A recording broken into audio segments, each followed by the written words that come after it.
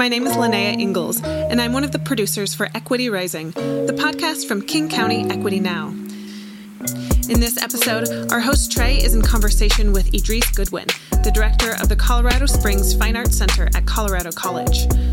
Idris is a multidisciplinary arts leader and creative community builder.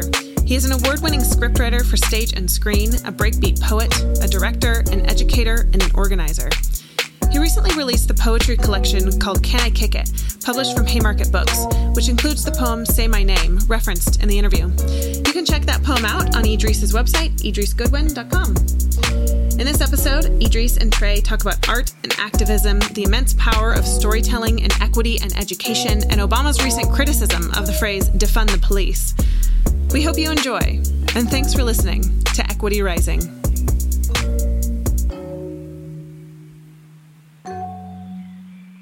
Thank you so much, Idris, for being on with us on Equity Rising. I am so excited to have you on today. You guys are listening to Equity Rising with me, Trey Holiday. And today, Idris Goodwin is with us. I just got to do this because this is really where I like to start. First things first, how are you taking care of yourself, my friend? Poorly. No, I'm lucky enough to be in lockdown with my beautiful children who give me a lot of joy, and they pull me out of, the remote work headspace. So hanging out with my kids is really saving me. And honestly, I live in a beautiful state. I live in the state of Colorado, which is the unceded territory of the Ute and the Cheyenne. And there's a lot of deer running around my neighborhood trying to get their swole on for the long winter. And, in the mornings when I go out for my walks, I'll see like a whole squad of them and they'll just start walking with me, So that's really been giving me a lot of Yeah, there we go. You know what I'm saying? And I appreciate your transparency because not too many people say, you know what? I ain't. How about that? I ain't taking great care of myself. So I appreciate that. Now we can get into all the fun formalities, but nice. let's let the audience know a little bit about who you are and what you do. Yeah, sure. So I'm a hyphenate. I am a writer, so, a breakbeat poet and a playwright, but I'm also an educator. I've been a teacher, a teaching artist, a college professor, the whole nine for roughly going on 20 years, more or less now. And currently I serve as the director of the Colorado Springs Fine Arts Center at Colorado College, which is a multidisciplinary arts center on a college campus here in the Springs. And so I'm also what I like to call a creative community builder. And there's this term artivism that I'm just now getting caught up to. And I definitely like to say I'm an artivist as well, meaning that I definitely am very interested in social change and social justice. And I, much like the hip hop tradition I'm reared in, I believe that, the artists have a responsibility to their communities to represent for them, tell their stories, and also to help them celebrate and remember why they're alive. So those are all the things I get into. I love that. Artivism. All right. You got a fellow artivist right here with you. Absolutely. And, that really leads me into the next question because I was able to see a little bit of your artivism actually in a video. So I got to ask you about this. You produced a video, Just Say My Name or Say My Name, right? Say my name, And I really want to get into, the inspiration for such a video. Where did that come from? What made you want to produce that video, Say My Name? So, okay, I'll try to keep a long story medium length. So, I made my bones initially as a rapper, as an MC, and I came up in Chicago in the late 90s, early aughts when slam and spoken word poetry and a lot of hip hop kids were starting to enter that space. So I started hearing people like Saul Williams and Jessica Care Moore, these people with that intensity and swag of a rapper, but, they weren't rapping over beats or using turntables like a lot of my sort of other more hip hop oriented community. So I started dabbling in spoken word because a lot of the spoken word artists I knew were also doing a lot of teaching and a lot of work in communities. And I was very passionate about that too. So, I had a background in that, and randomly, I was in my 30s and a really brilliant Black dramaturg, her name is Sidney Mahone. Shout out Sidney Mahone. Basically gave me a prompt. She was like, write about your name. And I was like, write about my name? That's such a simplistic prompt. I write about matters of the soul and all this stuff just poured out of me, when I started writing about my name. And, that's been a thing throughout my whole life. So in writing about my name, I really started writing about my whole life. In the suburbs, the name was a minority. My Middle American classmates asked, now is it Idris? Is it Iris? Is it Ivan? Is it Isidore? Is it Ivan? Is it Iggy? How about I just call you I? Can I just call you E? Can I just call you something other than your name? Age 11, I asked my mom if I can change my name to something else. Mark, Tony, Sean, something else. Being named Idris in North America will arrest people. You must grow patience. That's so unusual. What an exotic name. It sounds Turkish. It sounds Greek. Are you Muslim? And when I started doing the piece, audiences and listeners just responded to it so well, and they would be like, oh, that name piece. And I'm like, yeah. And they're like, no, that name piece. I'm like, I got all this other new stuff. And like, finally, I learned to accept and embrace it, much like my name. And so I had a book come out in 2019 and I was going back and forth. I was like, do I say my name in there? Because it was a piece that kind of already existed for a few years. And I was like, people really like that piece. So I'm going to go ahead and put that piece in the book. And so as a way to kind of also promote the book, I actually hired camera crew out of LA, some former students of mine who are now kind of making it happen in LA. I flew them to Louisville where I was living at the time. And I was like, I want to shoot this video. I want to, create a document, an arc, for all of time. And the video has been just as well received as the poem has. And so I'm really proud of it. And it just continues to teach me things, just about what people need versus what you need and what you think, you know what I mean? And so it gives me a lot of satisfaction to see it received so well. So yeah, that's absolutely. Well, great work on that. And I'll say too, looking at the production quality, it was well produced. So good luck to, your former students. Honestly, kudos to them. They definitely had you looking on point. I particularly love the fact that you started with something that is so common to many Americans, many people. When you're going to a coffee shop and they have your name on the side of a cup. I deal with this personally. My name is Treyana, right? My full name. And it's spelled in a way where I have a capital letter of Anna. The A in the middle of my name is capitalized, but there's no space. It's not two separate names. So I'm always explaining all of that nuance to the point where I started to simplify it myself to make it easier on myself. So I really appreciated your perspective there, just in terms of going through your different layers of your name. And I think too, it may speak a little bit to, obviously your personal backstory, right? When you're talking about something like artivism, it's clear that there's a specific mechanism for how you're going to shape what you're projecting out there, right? And what you're putting out there. And you've chosen to do that through the arts. What really drove you in that regard? Clearly, being a hip hop artist back in the day, and, I'm sure just being infused by that. But let's let the audience understand, what really had you say, this is the way that I'm going to do this work.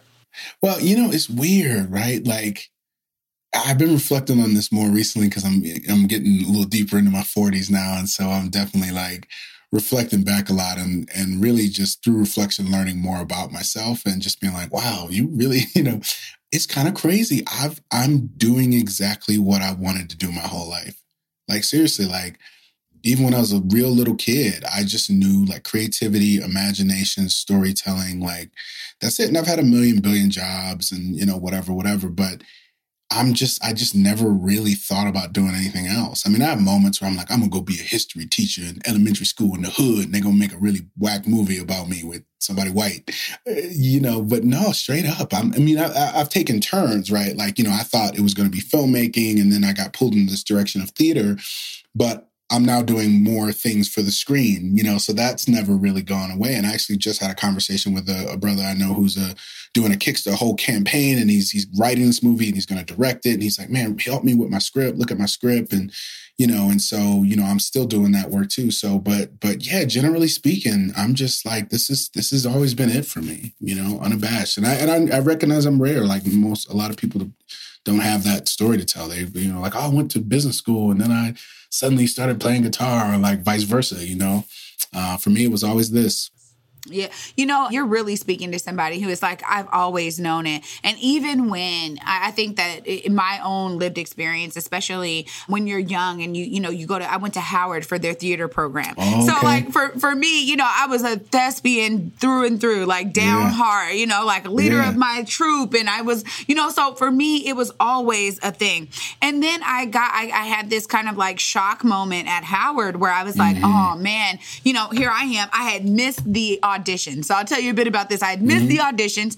So I end up in a acting 101 class. And I'm a troop that at this point, I'm like at the 300 level. I'm like, oh no, I am advanced. Like I've been doing it. I've learned. I've theater managed behind the scenes, in front, in the camera, behind the camera. Like I've tried to get all of the experience from like 9 years old up until that point. Right. And so I'm like, I'm a young 18. So I'm like, I got 9 years in, I'm like, come on. I've been learning. I've been doing this. But really, I think my experience there shocked me and go, oh, wait, like, is that a career? Do I want auditions for the rest of my life? Am I, and is there something else I can be doing while I'm at Howard that would be more solidified?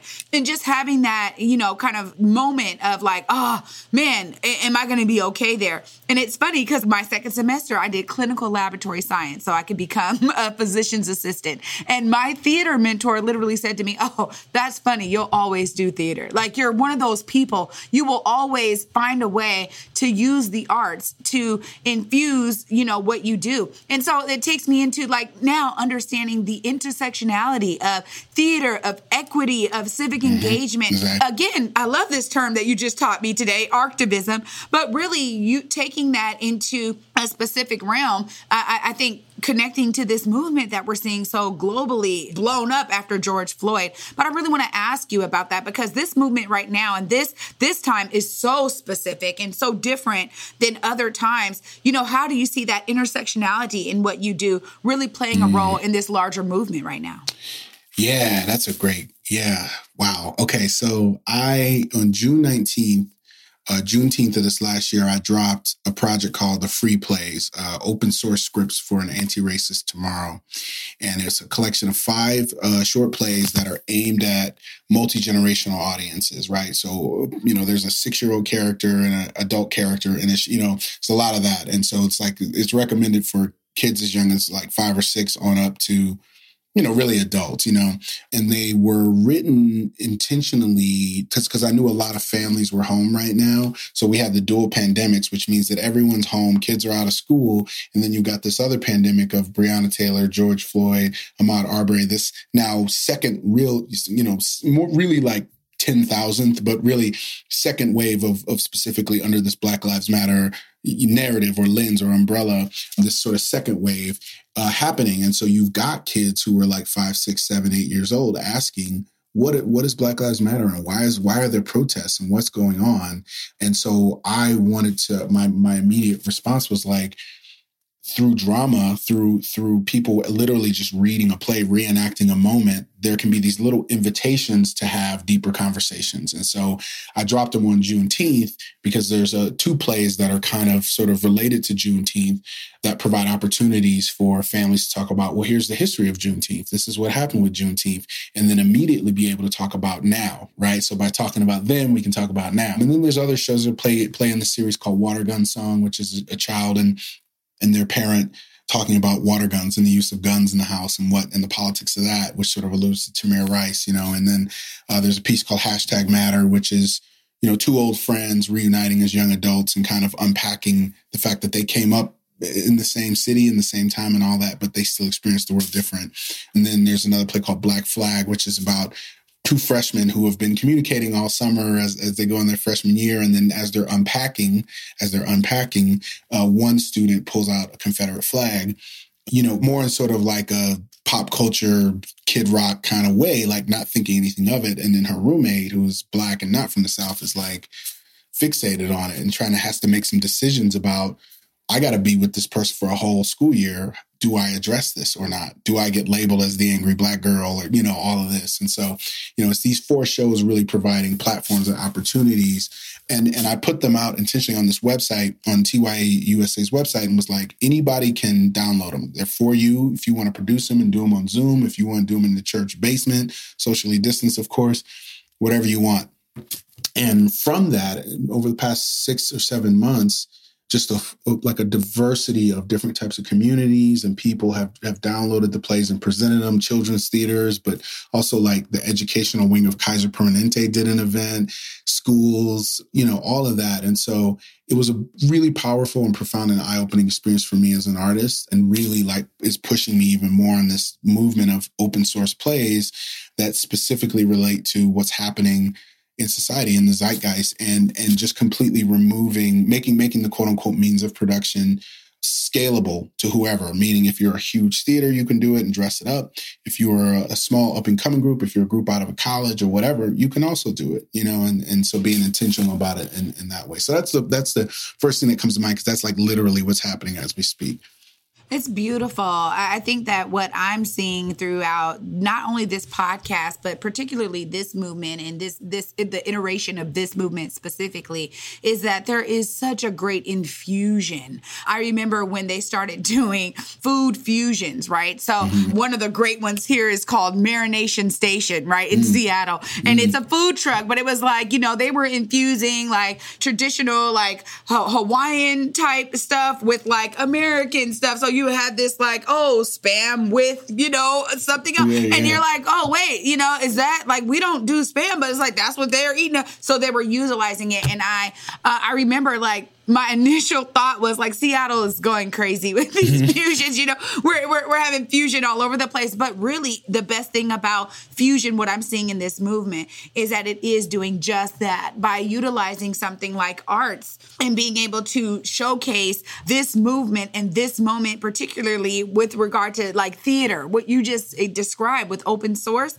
It's beautiful. We're seeing a large swell of artists, activists, I think artivists, absolutely. Because when we talk about those who have been painting the Black Lives Matter murals in different cities, we have one right here in Seattle, right in Capitol Hill. And it's like, that was a great way that they were like, look, yeah, we're putting our emotions, our feelings of this time right here on the canvas, right here on the street. Or, we're taking up space. We're definitely creating murals on the sides of buildings. We're sharing our art by utilizing messaging as well. And, I wanted to ask you, because this is such a different time for so many of us. And as a Black person in this country, and you just said you have children, your children are, lifting you up and keeping you, vibrant, right? What is it in terms of a Black father in this country? How do you really foresee a lot of this movement right now shaping and changing things for your children's future? That's a great question. I've been doing a lot of like virtual keynotes and stuff lately. And I have this little anecdote, this little bit about, there's this rapper named Logic. I don't know if y'all know Logic. He's a MC out of Maryland and, really had a just doing pretty well known, had a growing following and had hits and all this kind of stuff. And he recently retired because he was like, yeah, I'm married and I got a kid now and I want to have a quote unquote normal life. And I was really ruminating on that. One was just like, a creative life to me is normal. And then the second thing I thought about was like, I'm like, I know he's going to very soon realize that he needs to use all of his gifts to try to make the world a better, safer place for his son. That his role as a father is to not stop the thing that he did that is more than just made him a living, but really, I use that when I say make a living, I mean it more literally, not metaphorically. When we say make a living, they mean make money. I say make a living, meaning quite literally, this is what you're making of your life. And so that's how I think of it, is that I think of like, to me, it's important to model being a citizen artist for my kid. It's just like, this is something I'm passionate about. This is something I'm disciplined in. And this is also my contribution to try to make the world better for you, and that there is a responsibility as a human being. And so for me, and not shying away from those questions. So when he asked about the protests, when he asked about Black Lives Matter, I try to answer him best I can and leave it at that, and just always be available for those kinds of conversations. But there is also a sense of urgency too, that a sense of urgency is a purpose around, I have to do something, saying like, not just for my own children, for other people's children, but that's the job. It's like young people and old people, like those of us in the middle of that, That's our job, is to protect them, is to protect vulnerable people. That's why we got to protect trans people. That's why men got to protect women. That's why, you got to protect the vulnerable, any powers that you have, you know what I'm saying? And so, and again, that's something I want to model for them, in addition to all these other things. Listen, by the way, I'm not saying that I'm good at all this stuff or that I figured it out. I'm saying that this is what I aspire to, right? Yeah, I fail many days, but I aspire to it. Yeah, I think you're absolutely right. I mean, there's so many of us. It's about the resilience in the attempts to get it right? And how you're just staying focused on that and allowing that to be kind of your guiding factor for how you absorb all of these things. And I think, so much of this work, you were saying this earlier, and I think you're just so right.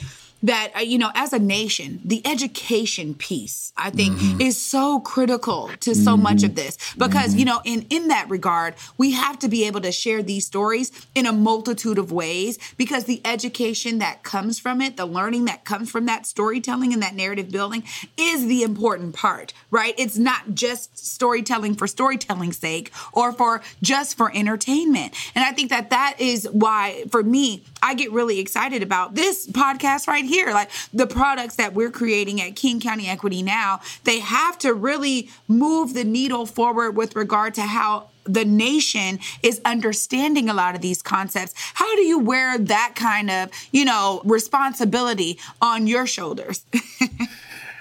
Yeah, well, real quick, I just want to respond to what you're saying about storytelling, because I just engaged there's this brilliant man out of Washington, D.C. His name is David Hunt. And he's all about like the ways in which we can unlock the power of storytelling to make our organizations stronger, and personally and also organizationally. So I brought him to talk to my whole staff the other day.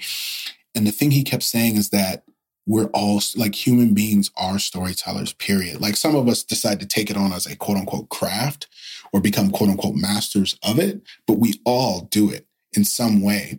And to me, if that's who we are fundamentally, that means education is that. Like, that's how we learn. I mean, we learn through sight, So I was writing this play about textbooks, about the textbook industry.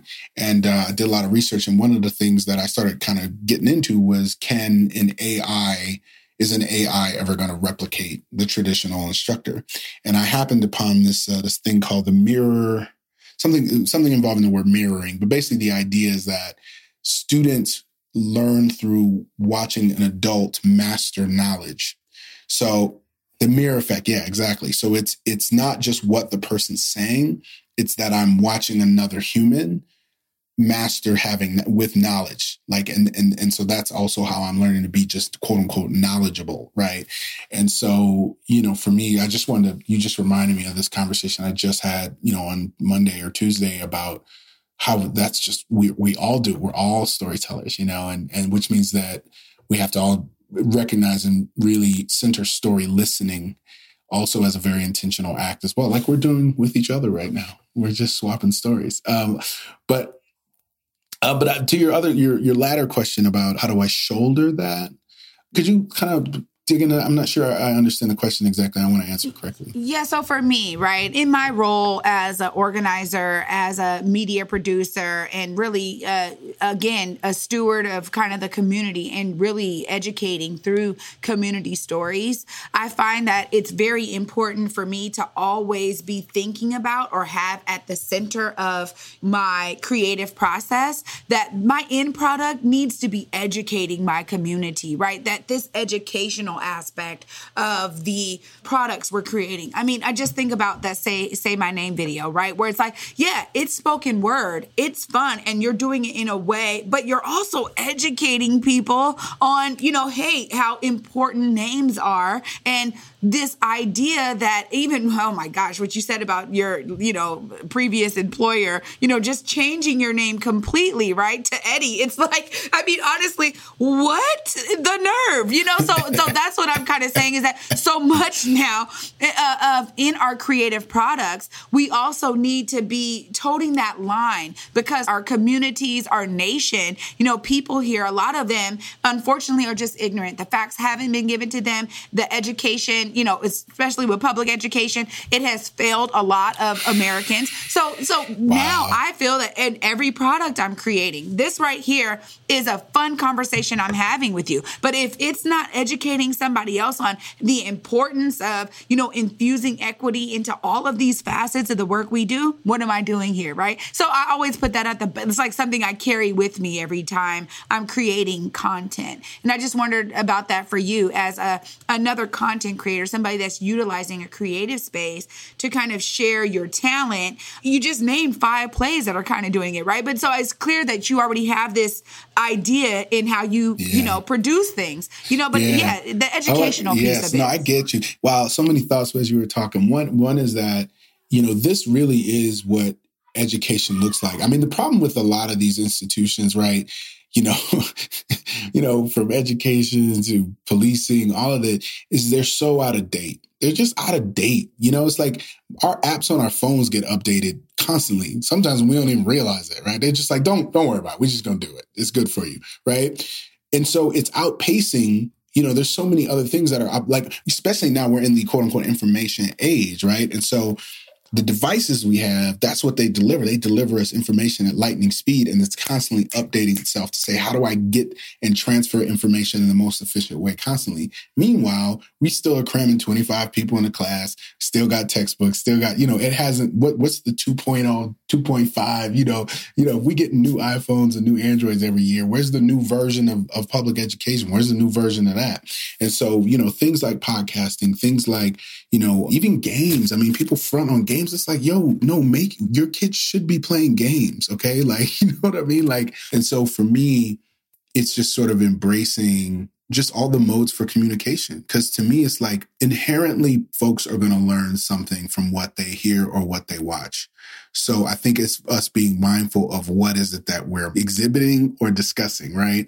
So I think that's where we get into, when people talk about the quote unquote power of the media or, this, that, and the third, it's like, that's really what they're talking about. They're talking about the use of fear tactics versus the use of whatever the opposite of fear tactics are, right? Courage tactics, bravery tactics. I mean, I don't know. So, but there is this animal instinctual part of our brains that is hardwired for fear, which is just, because we're animals and we're very soft and vulnerable and our bones break and we get cold. And so we're wired to be very leery and fearful. And so then that means that we got to go harder with positivity. This is why we got to go harder with things that are the counter to that.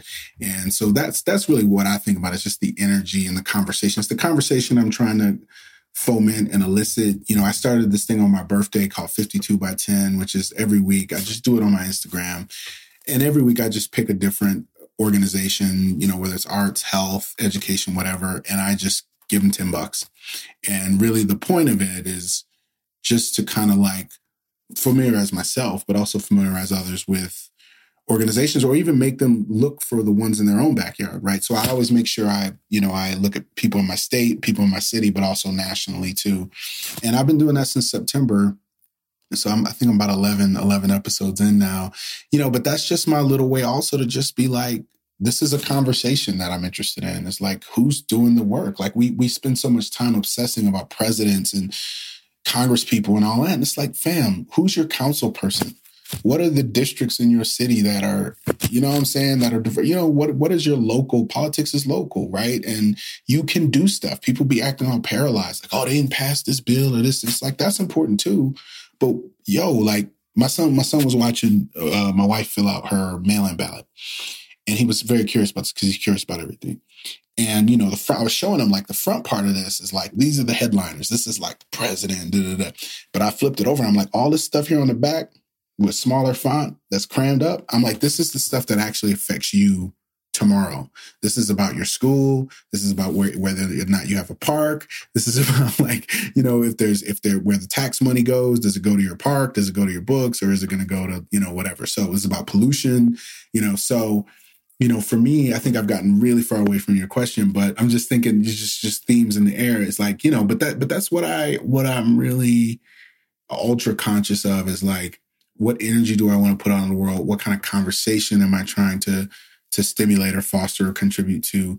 And also like what people and what energy am I trying to draw to me as well? That's why it's so great that we're having this conversation too, and that I'm getting to know you as well. Because again, it's like, you know, you're the type of person and you're fomenting the type of conversation that I want to also be involved in. And so like, we should know each other, right? And so that's the thing too, is that I'm actively trying to also find the others who are also having this conversation, you know, so that we can just widen that circle. And we're in this amazing time. We're like, you know, back in the day, I would have to be like in Seattle for a couple of days and we have to coordinate and let me see if I can come to the studio. And this is like, we found a time that worked for us both through a digital platform, through a digital app. We're talking to each other through digital software, you know, and that's just the moment we're in. And I think we're both, you know, just using it for that purpose, to have a conversation about equity, you know? Yeah. You hit the nail on the head. That's exactly when I told the team as we were structuring this podcast, I said, the biggest thing to me that I want to be doing is making connections and building friendships and building relationships with folks that are equity change makers across the world. Like ultimately, there's a lot of us. There's a lot of amazing movements happening, a lot of positive energy happening. And it really is showcasing what grassroots level can really do. And, you know, here, this is why we, you know, at King County Equity Now, we already had these relationships, right? So bringing folks in from that relational perspective was like, all right, boom, that relationships are there. Like, boom, we're going to bring everybody in. And everybody was like, yeah, because we already know each other. It was easier to even form an ecosystem based on, you know, organizations doing the work because those relationships were there. And now it's time for the Chime In. In this segment, we bring in voices from our community to see what they have to say. My name is Alex Lee Reed. I'm a Seattle-based writer, director, sometimes actor, teacher, mentor, and storyteller. I'm currently the Associate Director of Arts Engagement at Seattle Rep. My focus is in youth and learning. I'm from Flint, Michigan, which is a predominantly Black city, and I worked for a long time before I moved out to Seattle at a youth theater in the heart of Flint. And I noticed after a while that the majority of students enrolled in our programs were not students from the city of Flint. And that was, I think, the moment in my career where I started to interrogate why that is. What systems are preventing Black and brown kids, particularly from the city, in participating in this institution that is supposed to be meant for them. And I guess kind of since then, I have shifted, or maybe the better term is clarified, my own priorities as an educator and as a mentor and as a leader to actively create spaces that prioritize Black kids and queer kids and kids who have been given the impression that their voices are not as important or are not as valued, or that they have any less right to be in any given room or space than anyone else. I am currently leading a program, and we just had our first series of workshops. Just the looks on these kids' faces and the things that they were willing to share with us. You could see, even via Zoom, this kind of weight lifted from them when they realized, okay, I can show up and be me and talk about my life and my culture and my ancestors and the things that bring me joy. And that is so important. Love that.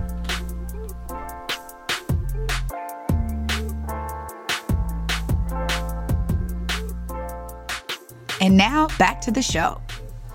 And you just said something, too, that I think is so crucial and key, because as we talk about utilizing these platforms, utilizing this moment to really educate the nation, I find that I'm so, I think, inspired by all of the work that really happens, particularly in communities. And there's almost, you get no purer than that, because when you start going up the level, right? I think of someone like Barack Obama, who started as like a community organizer on the ground, in the streets, you know what I'm saying? And then to now, and just recently him saying, this defunding the police is like counterproductive or whatever. It's like, that's nonsense almost. And I'm like, well, but can I actually say that? And I might get in trouble here, but first off, I just think that I remember when they were trying to clown him. The other side was trying to clown him for saying he was just a community organizer, and I'm like, what's wrong with community organizer? Martin Luther King Jr. was a community organizer. Like, what are you talking about? Like, Jesus was a community organizer. You know what I'm saying? Like, why is that whack? Like, they're like, we seen what happened when we had the fake billionaire, right? I actually am on the side of, I also think the word defund is not the right verb choice, because here's why. And I think his point, listen, he's a negotiator type. He's a middle ground centrist type. He's about what's going to be effective. He's the strategy guy. So I think that quote is like, that's him talking about strategy. He's like, that's not a strategic move. Like, in order to he's saying he doesn't think that that's the best strategic move, is that slogan, because the problem with slogans is they start to lose the gap takes, defund lint, or whatever, right? And so, but me, myself, I think about a lot too, because I have two thoughts on this, and we can debate it, respectfully. Yeah, respectfully. Because, well, first thing is this. Being a police officer is a blue collar service job. It's like being a fireman or a nurse and so everyone's their uncles, their cousins, their aunties. It's a job a lot of people have. So when you say that, immediately some folks are going to immediately get defensive, because they're like, "Why are you trying to come for my job?" Again, it's not what they mean. Like, there's a level to defund the police. There's levels to it. But I think, again, people just hear the slogan, and so that's like saying defund nurses, because like some of them, and there's a racist legacy for everything, for teachers, for all of it, right? And so there's too many levels to it, I think, for the average person, and so that's one. And then I think the second piece is, I don't know, like for me, I just tweeted this the other day, so it must be worth talking about, is I said what we need to defund is racism. Because that's what this problem is. It's not about money, because the guys who murdered Ahmaud Arbery, they were not being funded by anyone, but, the people who murdered Emmett Till, we could go on and on and on, right? This is not like, I understand the idea is like, we ain't gonna fund y'all because you're state sanctioned murderers. I get that idea. It's about accountability. But I just think what we're really talking about is more about emotions and perspective. It's more about reform. It's about retraining. It's about rethinking. It's about remixing. I just think they're more effective verbs personally. Like, I get it. Like, when people say defund the police, like, I get it. But again, if you're like the average person and all your brothers are cops and they're good guys, and you hear defund the police, you immediately are going to say, what? Why? Right. So, or like you said, that defensive nature. I think when I hear this, right, there's a multitude of things that happen for me, because again, I always think, okay, if anybody, I think influencer, celebrity, anybody who has a large following, audience, whatever, right? At the end of the day, a lot of that is based on like your personality, the things you say, like the things that come from you as a person, and not necessarily your position. Obviously, somebody like Barack Obama, he's known because he was the first Black president of the United States, right? So clearly he has already this position in people's mind. Oh, he'll always be the first Black president of the United States, no matter what. He's cemented in that, and he's the only one that'll ever have that title, right? So for me, I think it's about how do you utilize that platform right now. What we're hearing in the streets, we just talked about this today. So this may be really dated by the time our episode airs, but it's all good, because I think it's really important that when you have that type of reach, I don't mind kind of the centrist mentality, but I do think that to dismiss something as like, oh, that's not the way that to go about that. Like, it sounded to me like an old fart who was like, hey, you young folk can't be saying that about the defund. But You know, like that's what I heard. You know, but I mean, no, I know, but like that's all I heard, unfortunately. And I think that actually is what happens with a lot of younger people. And when we talk about the trust of politicians, of elected officials, of getting young folks engaged in civic engagement and being that kind of stakeholder in their town, in their city, in their state, where they understand, oh man, this is, you know, here's my councilman, here's my laws that are going to be local. Like, here's all of these things that are going to affect me and my lived experience personally. I'm giving to them, or I'm going to understand them wholeheartedly so that I can vote accordingly. I think that's what we're talking about when young folks hear something like that. They're like, man, they don't get it anyway. You know, like they ain't gonna never get it. So I think that one of the things that I love about being able to utilize that platform well is to say, yeah, like, look, that may be the language that has bubbled up to the surface, but this is what it means. Because again, going back to what I was just talking about, I think right now, every moment is a teachable moment. Every moment has the ability to do this kind of across the aisle type stuff. I hate that word, across the aisle, but we know what that means. But at least when I say it, you know exactly what I'm saying, right? No, but it's like this collective nature of how do we utilize our education and our statements to bring people together rather than to, you know, further create these wedges. And I think he could have said, no, look, I may not like the word defund, but this is like 5 things that they mean by that. And this is a way that we as a nation can begin to get educated on what that means. That would have been a lot better. But because that's not in Joe Biden's plan, right? He doesn't want to defund. So then it's like, again, it goes down to some political strategy stuff that unfortunately, in the Black communities, we haven't seen the rises. We haven't seen that equity really begin to flip things on its head, where we're starting to see Black home ownership grow, Black education, Black wealth, where we're really starting to see those gains. So for me, that's where a lot of this comes from. And I think a lot of it, too, is about folks like you and myself. I mean, just be honest, it really is. It's about kind of us collectivizing nationally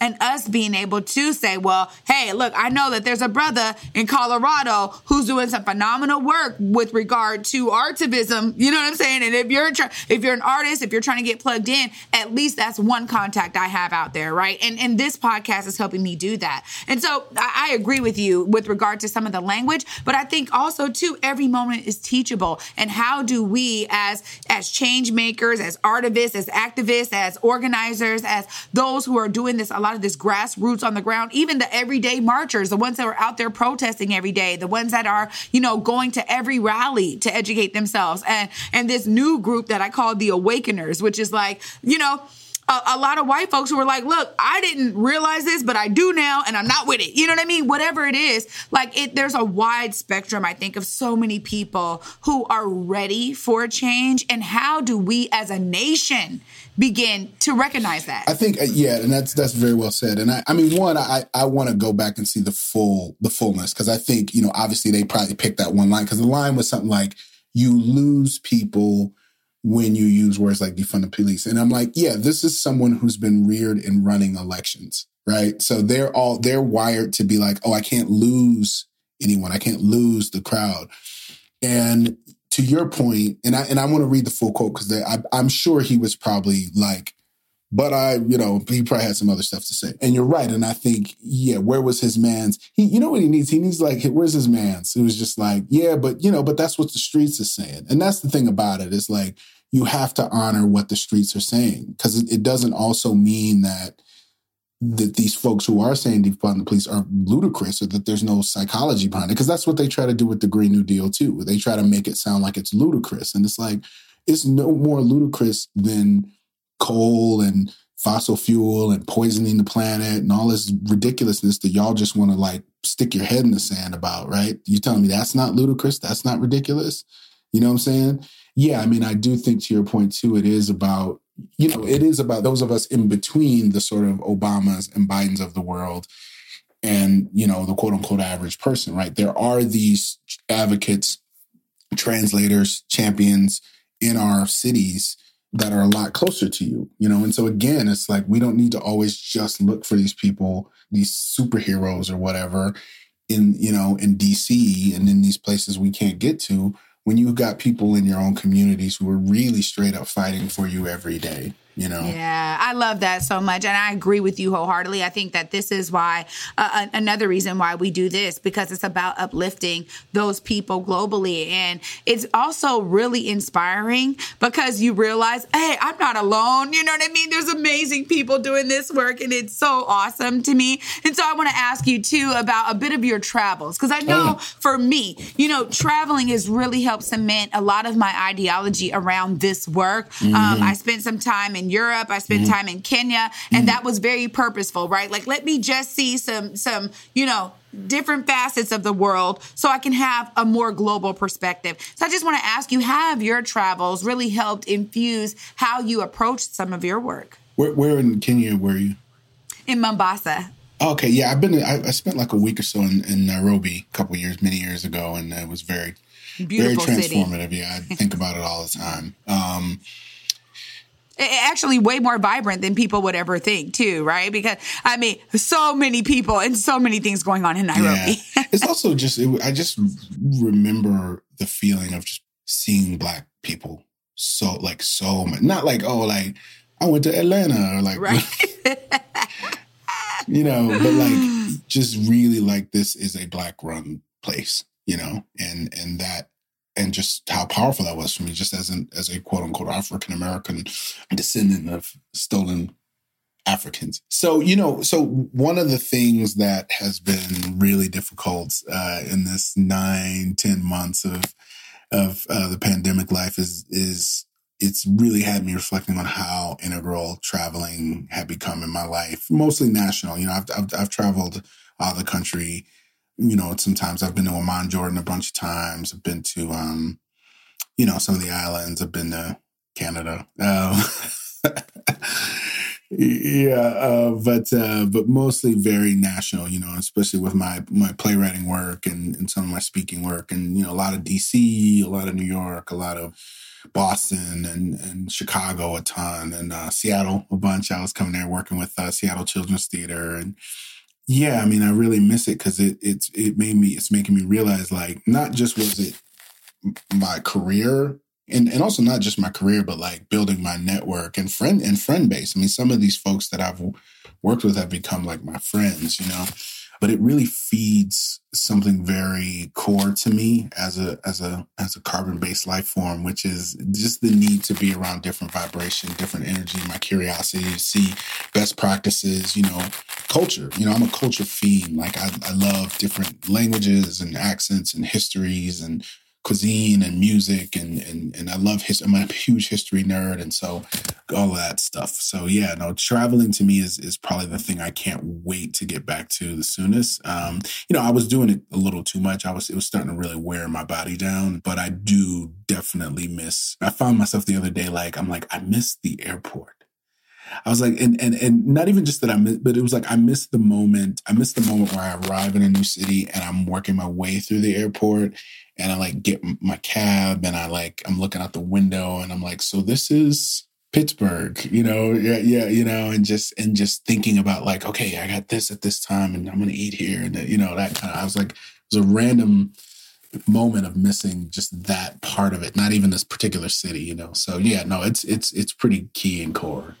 Yeah, I think you're so right. And because I think when we talk about being kind of a creator of any sort, really having exposure to different people, different scenes, different environments is so helpful. I know for me, it really is. And I agree with you that it's important for me when I travel that I embed myself in the culture, whatever that is, wherever I am, right? Where I'm like, okay, you know, I'm back to DC. I'm going straight to, you know, I'm going to Ben's Chili Bowl. And I'm about to, you know, like, I want all the things. And like, where are you eating? Like, no, I don't want the fancy. I want to go to the food truck that got the line around the corner. You know, like, that is always my thing. Because I think so many things, I've talked about this too. And this is something I don't like, where there was this homogenization of the nation, right? And then I started going everywhere and I'm like, oh my God, that looks like Seattle. This strip mall is just like, I mean, if you give me an Olive Garden and a whatever, and you got it all right there in the same, I'm like, oh man, you know, I mean, that is just the same. Times Square in New York City is a perfect example of like, it's over. Like regionalism is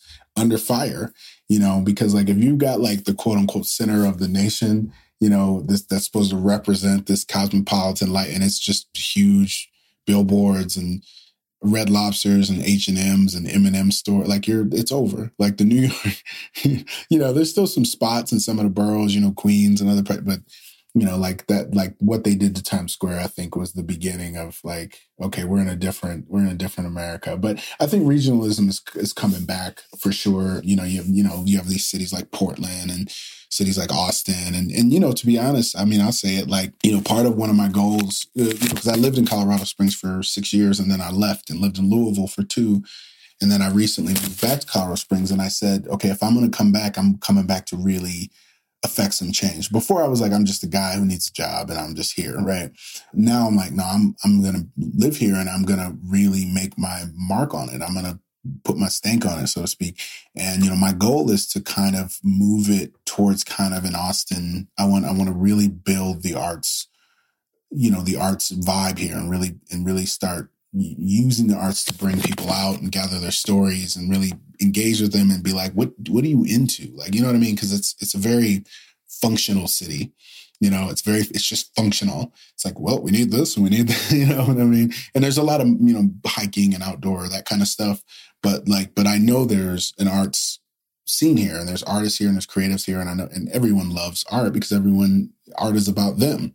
So my goal is to really start to define it more and start to really just be in constant conversation and kind of build a demand and a hunger, you know, for the arts here and get known. You know, Denver, you know, in the past many years has really become much more of a real market for the arts, gotten much more serious about it. And I think we can do the same because, yeah, this is where I live, man. So if I live here, it's got to be popping a little bit more. That's right. I know that's right, Idris. Hey, and you let me know whenever you need me to come on down, man. I would do some collaborative projects, baby. You already know. It'll be on and popping. Before I let you go, one of the last things I really want to ask you before we wrap up here, thank you so much for your time. Really, I want to check in because you just kind of hit the nail on the head a little bit here when you were talking about traveling and missing traveling so much. I just want to ask, so many of us making adjustments for COVID. What has the COVID world been like for you? How have you adjusted and continued to do all of your work? Oh boy, I'll tell you this. So I have like kind of 6 core principles that define me, that are sort of at my core, you know, and those carry me through any kind of condition, any kind of change in the country, anything, you know, whatever. It's like I always go back to these 6 core things. And again, I'm just super grateful that this is happening in this moment. Like I'm a Reagan baby. Like I was born in the late 70s. I'm like, I can't imagine if this would have happened in the rotary phone era. Like, I don't know what we would have done. Seriously, like it would have been very, very different. Like you think it's hard to get people to stay home and wear masks now. Like a lot of us would have had to have just, you know, so it's been challenging in other ways. But in terms of my work, like I've still been writing, you know, I mean, like content creation is, you know, I think weathers all storms. It's like the ability to make, the ability to create, the ability to tell stories and try to engage people is timeless, you know, and so if in a way it's been really a great reminder of that. And I'm leaning and living in that with much more purpose, you know? Yeah. How about you? Absolutely. You know what? Thanks for asking. I mean, honestly, the biggest adjustment has been, I think that the organizing needed to be it was like essential. Organizing and getting people educated. And so I'm always, anytime anybody asks me that, I'm like, man, I'm balancing motherhood, right? Because then it's like, man, how do I get home too late to cook a dinner? My kids are with my parents until I can get there or their dad comes and gets it. It's just just trying to balance the basic motherhood around this is where I find challenges, honestly. And so I have a 14-year-old. Oh, he'll be 15 on Saturday. Wow. It's coming up so quickly. But but a 14-year-old and a 6-year-old, right? And both of their birthdays and my birthday is all this month in the month of December. Wow, holy archery. So for me, December's always a busy month, right? And I think about them, and I think about just making sure that they feel the love, because I never want to. Oh man, you just took me here. I just recently heard a song. It was a song. And it was, I watched the video of, this song is old, but basically it was like saying to his mother in the song, like, I appreciated that you were this phenomenal worker. However, I just wanted you to be with me. I just wanted you. And I can't even remember the name of the song right now, but this song, I just heard it this week. And I was like, oh man, that's striking me at the core, because, again, this is like a revolution, right? I tell my kids daily, sons, we're in the middle of a revolution. You know what I'm saying? So mommy has to be on the front lines. And like, I may have to get you guys ready to be on the front lines one day. Who knows what this is going to look like? And I want to prepare you for that, right? But at the end of the day, I also want them to understand the importance of this moment, this pivotal moment we're in. Because I agree with you that if we don't continue to press for, okay, fine, don't call it defund, talk about reinvesting in community. But at the end of the day, we need a systemic shift that really is going to change a lot of things and really bring about equity for all people. And it really does start with Black equity, because we know in this country, when Black people do better, everybody else does better. That's just the that's just the truth. So, that's why, right. So that's really why, and where I find myself trying to educate my kids on a lot of that, because the motherhood with COVID is, it just made everything kind of elevate in my world, right? And then it was like, I don't get to stay at home and do this work. I got to organize protests. I got to be out here educating community. I got to be educating our stakeholders on why we take this approach, right? So all of it to me is really important. So thank you for asking me that. I'd like to bond with you on that, because it's hitting us all so differently, but yet at the same time, it's making us all do something different, right? And so that's the unifying nature of COVID. Before I let you go, though, is there anything we did not touch on, that you got to make sure our audience hears from you, Mr. Idris? Well, a couple of shameless plugs. I mean, so one is, again, I'm at the Colorado Springs Fine Arts Center at Colorado College, and we're really about, so one of the things that drew me to it is that it's multidisciplinary, that it's visual art, it's performing arts, and it's also like arts education. And we're a part of a college, but we're also very public facing. And, to me, I took the job because it's really built on a lot of the values that I have around innovation, around access, around conversation, around diversity, all of that for real. And so when COVID hit, we created this digital platform called FAC Connect. And we're trying to tell the story of our region. Like the Southwest, the American Southwest is so rich and interesting and unique, but it's also in a lot of ways a microcosm of the whole country. And so, I just want to encourage any of your listeners to check us out, fac.coloradocollege.edu. There's a lot of cool art content on there. We have an e-museum, and we're very intentionally trying to use our website and our platforms to still do our work and kind of begin to change our ideas about what art centers can provide, right? The second shameless plug is, if you enjoyed the Say My Name piece, check out the book that it comes from, which is called Can I Kick It?, which is a book that was published last year on Haymarket Books as part of the Breakbeat Poets series. And that's it. And it's been a pleasure. It's been a real pleasure to talk to you. Thank you for inviting me. And just thank you for having this platform. It's really dope. Oh, thank you, man. This is really what it's about. I think making these kind of connections. So now, you got a sister up in Seattle. I know I got a bro down in Colorado, and it's going to be on. And honestly, I probably will be seeing you maybe even sometime in 2021. My brother lives out there in Denver. So I got actual blood connections out there, and he was just up here recently, and he said, look, you come down, I got a room for you, everything, sis. So if I make that trek, you'll be hearing from me for sure. Come see about us. Absolutely.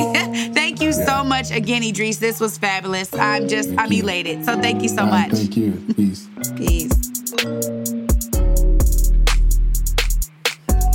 Thanks for listening listening to Equity Rising. Our next episode will be out next week. Subscribe to get new episodes as soon as they come out. And if you don't follow us on social media yet, you can find us on Facebook at King County Equity Now Coalition, Instagram at King County Equity Now, and Twitter at KC Equity Now. Contact us if you want to get involved or continue the conversation. Thanks for listening.